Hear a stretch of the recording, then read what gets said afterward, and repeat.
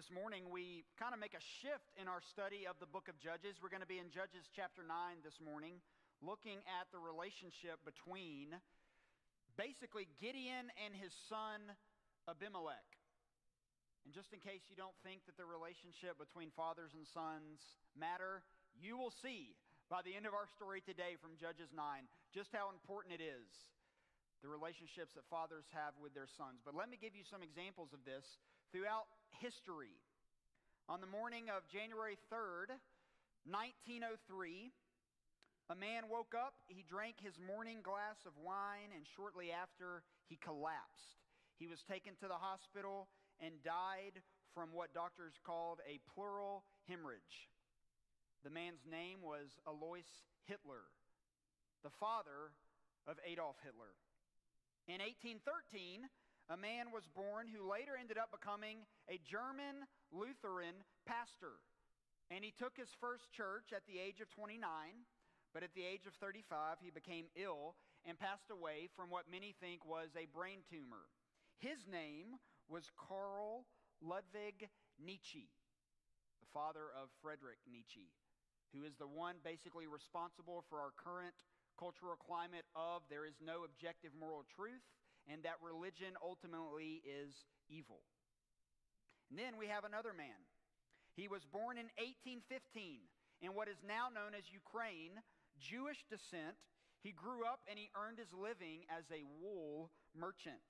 He was married 3 times. He had 2 children from his first marriage, and then he had 8 children from his third marriage. It's a lot of kids. His oldest son from his first marriage was a father before the first son from his third marriage was even born. And that first son from his third marriage was Sigmund Freud, who ends up becoming another key figure in our world today, the one that gives us this idea that our sexual identity is at the core who we truly are. And that any attempt to squash or to get rid of any desire or sexual fulfillment would be to say that we are not human. So fathers, for good or for bad, clearly make a difference in the lives of our children. While I might have mentioned some men today who are generally viewed, at least within evangelical circles, as rather negative influences on society, there is no magical formula that any of us as fathers or grandfathers in this room today can use to ensure that our children will turn out the way that we want them to. But we're going to see today from Judges 9 that even though Gideon, in the mini-series that we just completed on him last week, even though Gideon is now gone from the book of Judges, his shadow is cast over our story today from Judges chapter 9. And the story of his son, Abimelech, is one full of pride and power, much like the way his father ended last week when we studied Genesis 8. So in the story of Abimelech, what do we have? We have unhealthy family dynamics, we have jealousy, we have greed, we have lust for power, we have murder, or just another episode of the days of our lives. This is what we have in the story of Abimelech. So as we work our way through Judges 9 today, we're going to identify 4 key truths. Number 1, we see the thirst for power. Number 2, we see the courage of an outsider. Number 3, we see the travesty of division. And then number 4, we see the death of a son. So, the thirst for power, the courage of an outsider, the travesty of division, and the death of a son. As we work our way through Judges 9, you're going to actually jump back for a moment into Judges 8 because I want to show you the context of how we got here. Judges 8, verse 35. This helps us identify why, ultimately, Abimelech does what he does. And chapter 8, verse 35 tells us, "And they," talking about the nation of Israel, "did not show steadfast love to the family of Jerubbaal," that is Gideon, "in return for all the good that he had done to Israel." So Abimelech in Judges 9 is going to make his campaign for power. He's going to be the one who replaces Gideon. He wants the power. He's hungry to get it. But he can't go to his father's side of the family because of what we just read in verse 35. Israel had moved on. They had forgotten about Gideon. So how does he go about trying to gain power?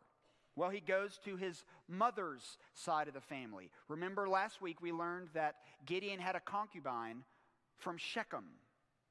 And Abimelech is the product of that relationship. So Abimelech goes back to his mother's family. And here's what we're told in verse 2 of chapter 9. Say in the ears of all the leaders of Shechem, which is better for you, that all 70 of the sons of Jerubbaal rule over you, or that one rule over you? Remember also that I am your bone and your flesh. So Abimelech convinces the leadership within Shechem that they actually want him to lead over them rather than all 70 of Gideon's sons. And they show their support by giving him 70 pieces of silver. And he goes and he hires, the text tells us, worthless and reckless fellows to help him go back to his father's homeland, Ophrah, and kill the 70 sons of Gideon. Now we're told that he killed all the brothers except one. And this is going to become important later on in the message. So the people of Shechem are impressed with Abimelech. He's a guy who takes the bulls by the horn. He is powerful. He is authoritative. And then we're told in verse 6 that they make him king. Now this is really important.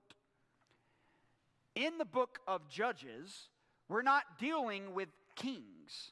We're dealing with judges. And that actually matters a lot. And we're going to see as we keep moving on. Abimelech is not a judge.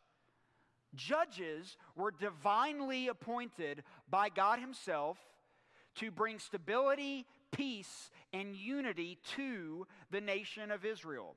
What Abimelech is doing here by becoming king is usurping the proper form of authority that God was supposed to give to people at this point in the nation of Israel. Abimelech is stepping up on his own to take power and authority. In other words, he's operating outside of God's will for the nation of Israel at this point. So Abimelech is a sinner. He's disobeying the clear command that God has given his people. He's acting the way that all sinners behave. So Abimelech's behavior as stepping up and becoming king is not God's fault in this message. In the same way that our sin is not God's fault. We are sinners. We sin because we're sinners. Our hearts are evil. They're full of wickedness. I could read scripture after scripture to prove this point, but you know, just because you're in Christ and you're saved from sin does not mean that immediately sin never appears again in your life. We've talked a lot about the 3 tenses of salvation. And we know that it's only when Christ returns that we will be saved from the presence of sin. So even if you're in Christ today, you will battle the flesh daily. So our pursuit of holiness and righteousness is not something we can just put to the side and hope that it just happens magically. We have to pursue it. We have to pursue Christ with all that we are. Be in his word. Pray to him. Confess sin. Gather with the saints. This is the formula that God has given us to help us overcome sin in our life. But what's so interesting about Abimelech's thirst for power is that it's already been modeled for him by someone else, by his father. We just talked about this last week in chapter 8. Do you remember? The men of Israel cried out to Gideon and his sons, and they said, "Rule over us. Come, give us leadership." And we said that even though Gideon verbally rejects this, the way that he acted actually proved that he wanted it.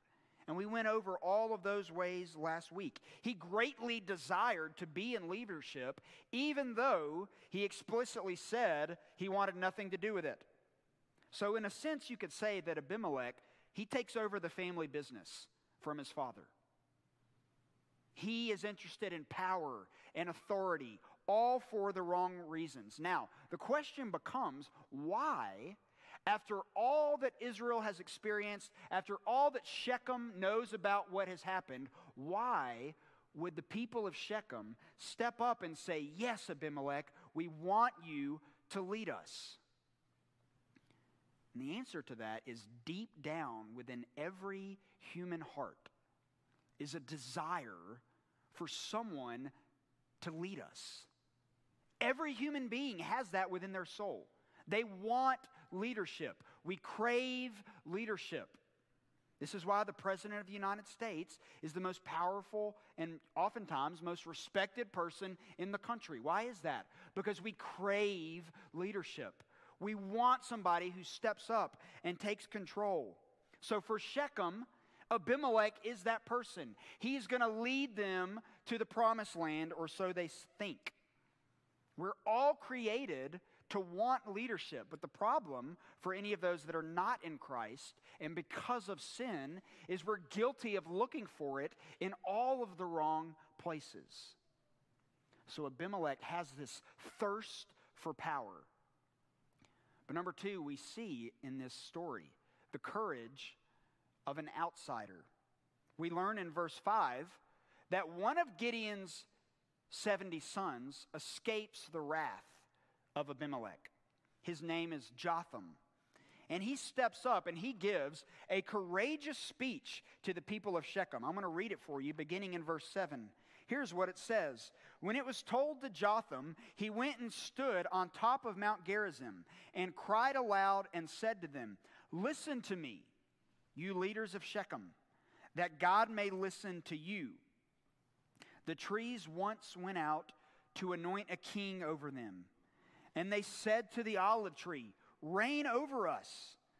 But the olive tree said to them, shall I leave my abundance, by which gods and men are honored, and go hold sway over the trees? And the trees said to the fig tree, you come and reign over us. But the fig tree said to them, shall I leave my sweetness and my good fruit, and go hold sway over the trees? And the trees said to the vine, you come and reign over us. But the vine said to them, shall I leave my wine that cheers God and men, and go hold sway over the trees? Then all the trees said to the bramble, you come and reign over us. And the bramble said to the trees, if in good faith you are anointing me king over you, then come and take refuge in my shade. But if not, let fire come out of the bramble and devour the cedars of Lebanon. Now therefore, if you acted in good faith and integrity when you made Abimelech king, and if you have dealt well with Jerubbaal and his house, and have done to him as his deeds deserved, for my father fought for you and risked his life and delivered you from the hand of Midian, and you have risen up against my father's house this day, and have killed his sons, 70 men on one stone, and have made Abimelech, the son of his female servant, king over the leaders of Shechem, because he is your relative. If you then have acted in good faith and integrity with Jerubbaal and with his house this day, then rejoice in Abimelech, and let him also rejoice in you. But if not, let fire come out from Abimelech and devour the leaders of Shechem and Beth Millo. And let fire come out from the leaders of Shechem and from Beth Millo and devour Abimelech. And Jotham ran away and fled and went to Beer and lived there because of Abimelech, his brother. So you probably don't have any idea what he just said there. This is a fable. So take all of the characters that were just discussed. We have the trees, the olive tree, the fig tree, the grapevine, and then we have the bramble. Now, this is a fable. It's not supposed to be interpreted literally. Obviously, you're smart enough to figure that out. But each one of these crops that is used, the olive tree, the fig tree, and the grapevine, are three of the most important crops, three of the most important plants in all of ancient Palestine. Without question, olive oil is the most valuable item in all of Israel. It was used to provide fuel for lamps. It was used for cooking. It was used in perfumes. It was used to heal people. And it was used to make sacrifices. So the trees, which represent the people of Shechem, approach this olive tree and say, "Come and rule over us." And the olive tree says, "No. I have all of these good things that I do for society. I do not want to rule over you." So they go on to the fig tree. The fig tree says, "No, I provide sweetness to the people. I do not want to rule over you." He goes to the grapevine. The grapevine says, "No, I provide wine to the people and to the gods. I do not want to rule over you." So the trees finally approach the bramble, the most useless character in the entire story. The one that contributes no positive impact to society whatsoever. And the bramble says, "Oh, yeah, I'll rule over you. I'll be your king." And the bramble says, "Come and rest under my shade." But there's irony here. Bramble does not provide shade. In addition, there was nothing positive that the people would benefit from having the bramble rule over them.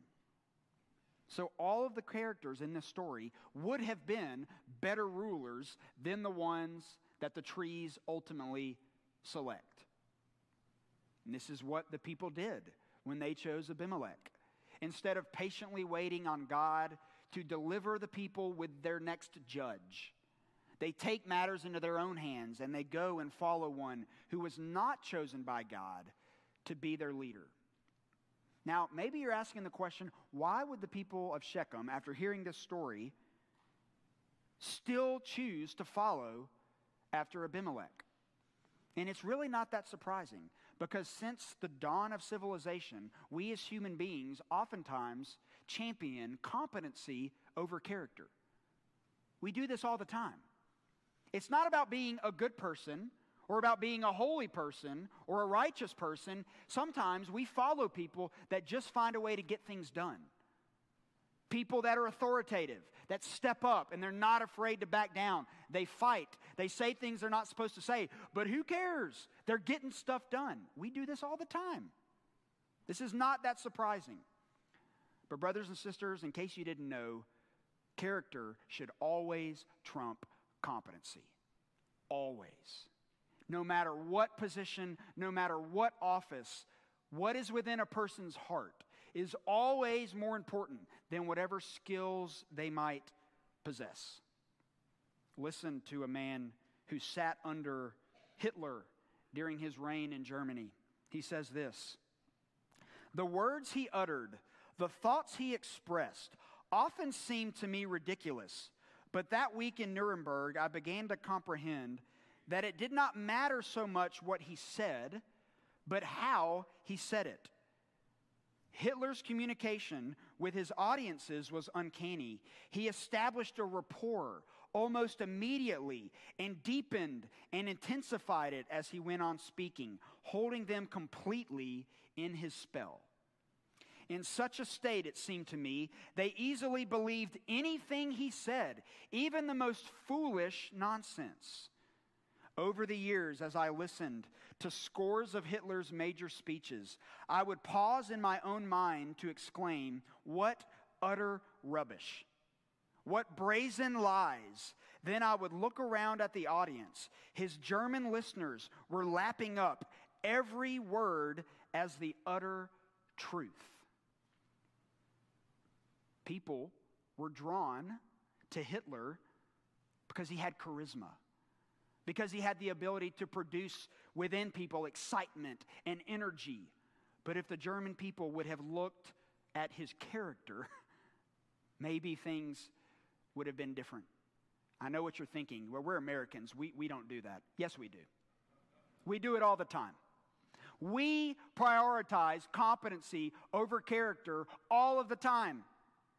Now, maybe you're thinking, well, that might happen as Americans, but surely that doesn't happen within churches. Yes, it does. We prioritize competency over character in churches, in preachers. Go turn on the television and see which preachers come on TV. And see which ones sprinkle in a Bible verse here or there as they're creating a moral lesson for their audiences rather than faithfully teaching through the whole counsel of God. We do this stuff all the time. Now, you might be thinking, well, we're on TV. You're right, we are. And if we ever get to the point where all I'm doing is spewing out some character qualities and using a Bible verse, you should call WDHN and say, take him off the air.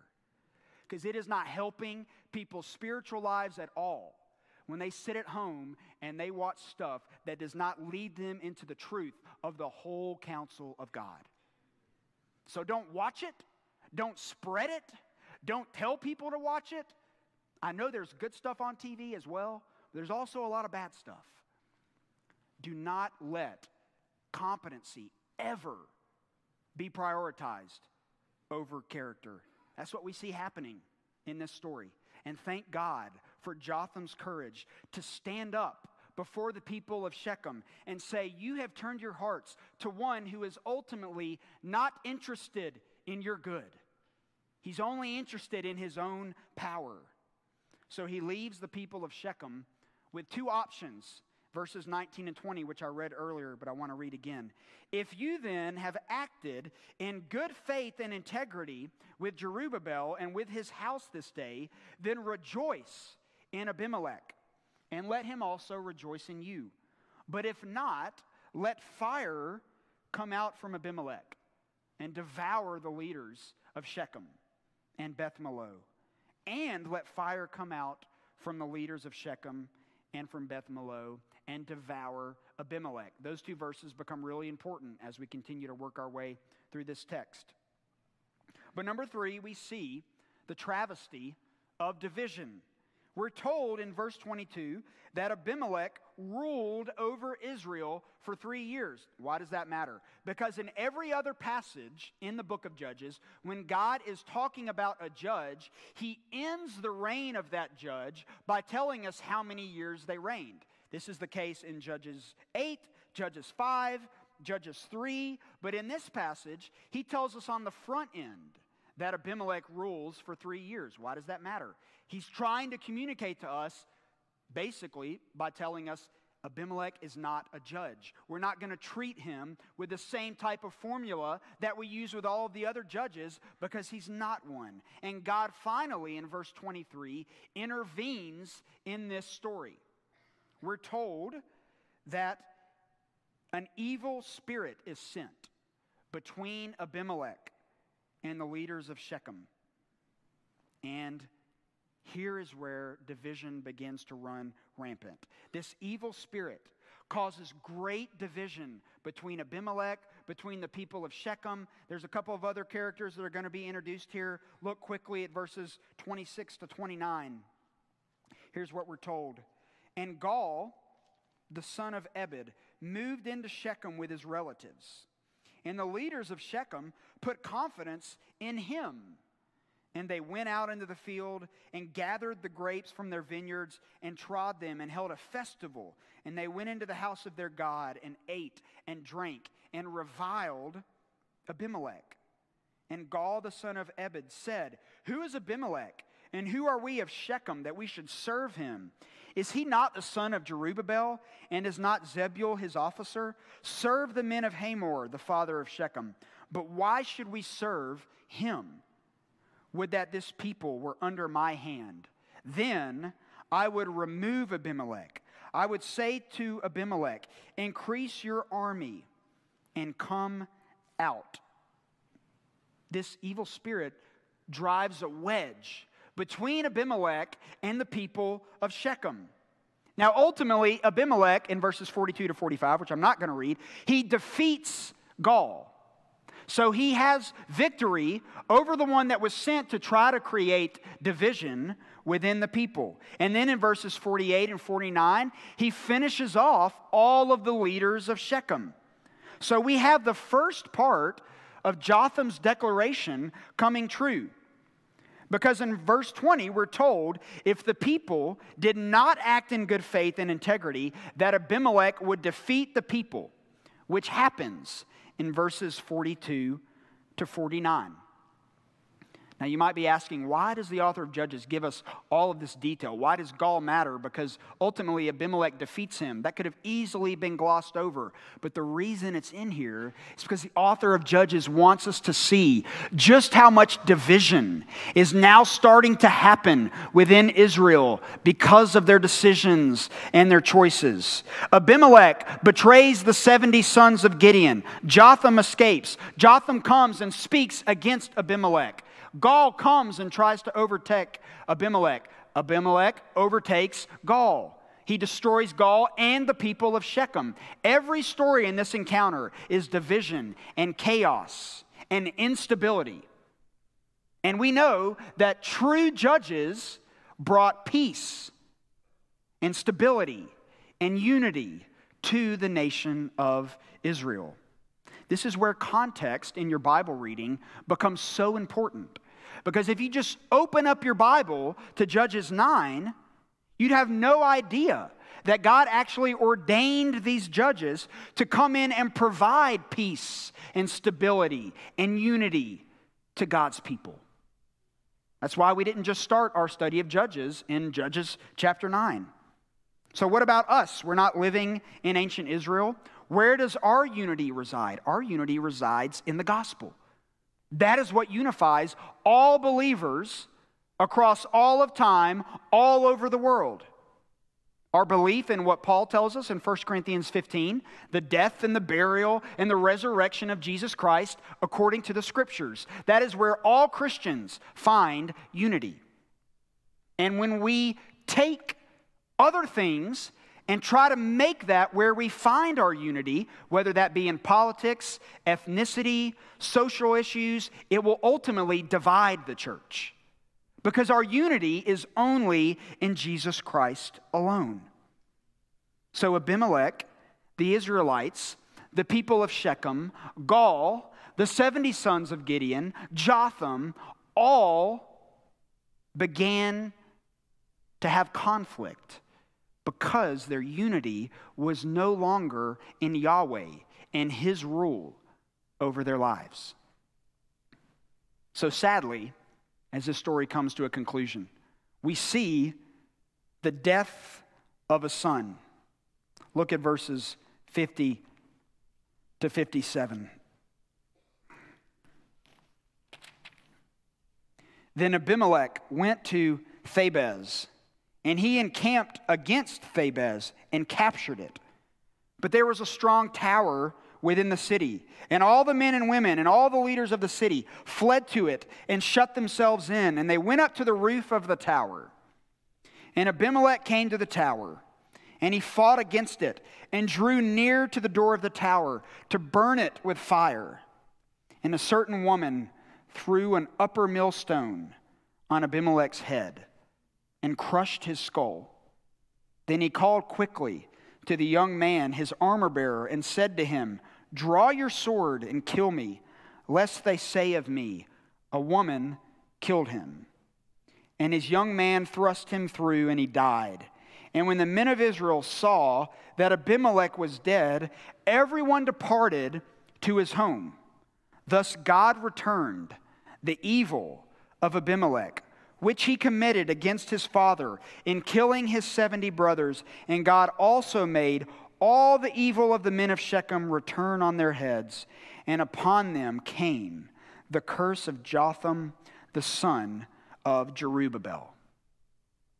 In case you don't know, an upper millstone is a gargantuan, heavy stone that was used in the process of grinding grain.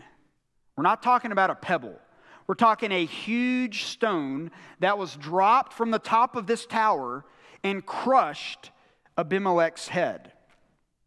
And because he's so prideful, because he's so arrogant, even in his death, he wants to ensure that there is no way that he could be defeated by the hands of a woman.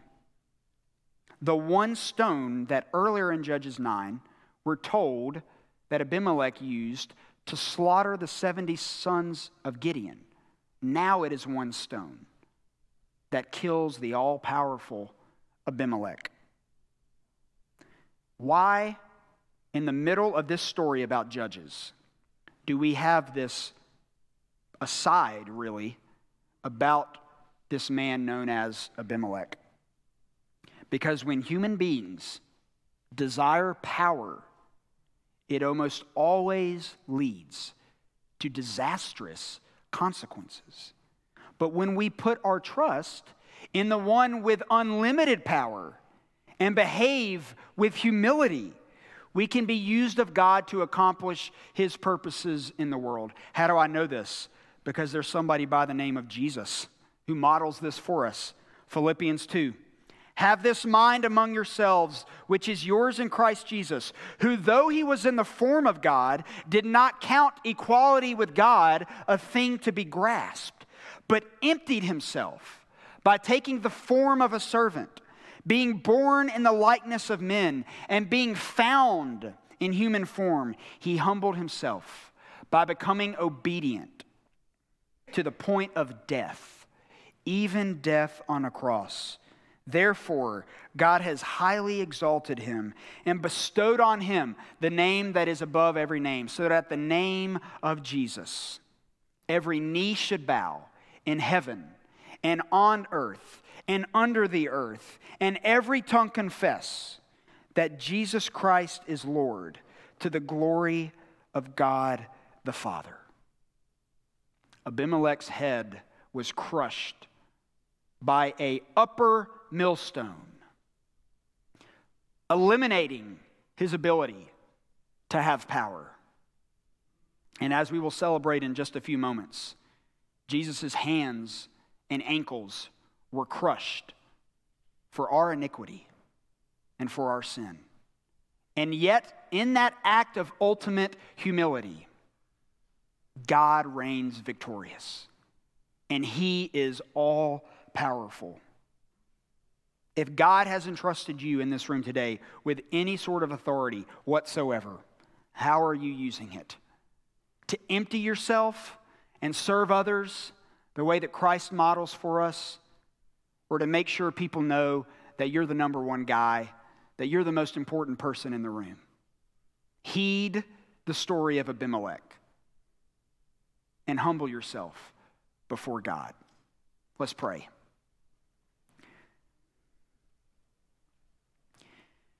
God, as we get ready to partake of this meal together as a family, we are reminded of what Jesus endured for us on our behalf, dying in our place for our sin. And He did it to serve us, and He did it because He loves us. So if there's anyone here today who does not know Christ, who has never repented of their sin and believed in the gospel, would you move in their hearts today? May they find me or someone close to them after the service so that we can share with them the ultimate good news of the gospel of Jesus Christ. We ask all these things in Christ's name. Amen.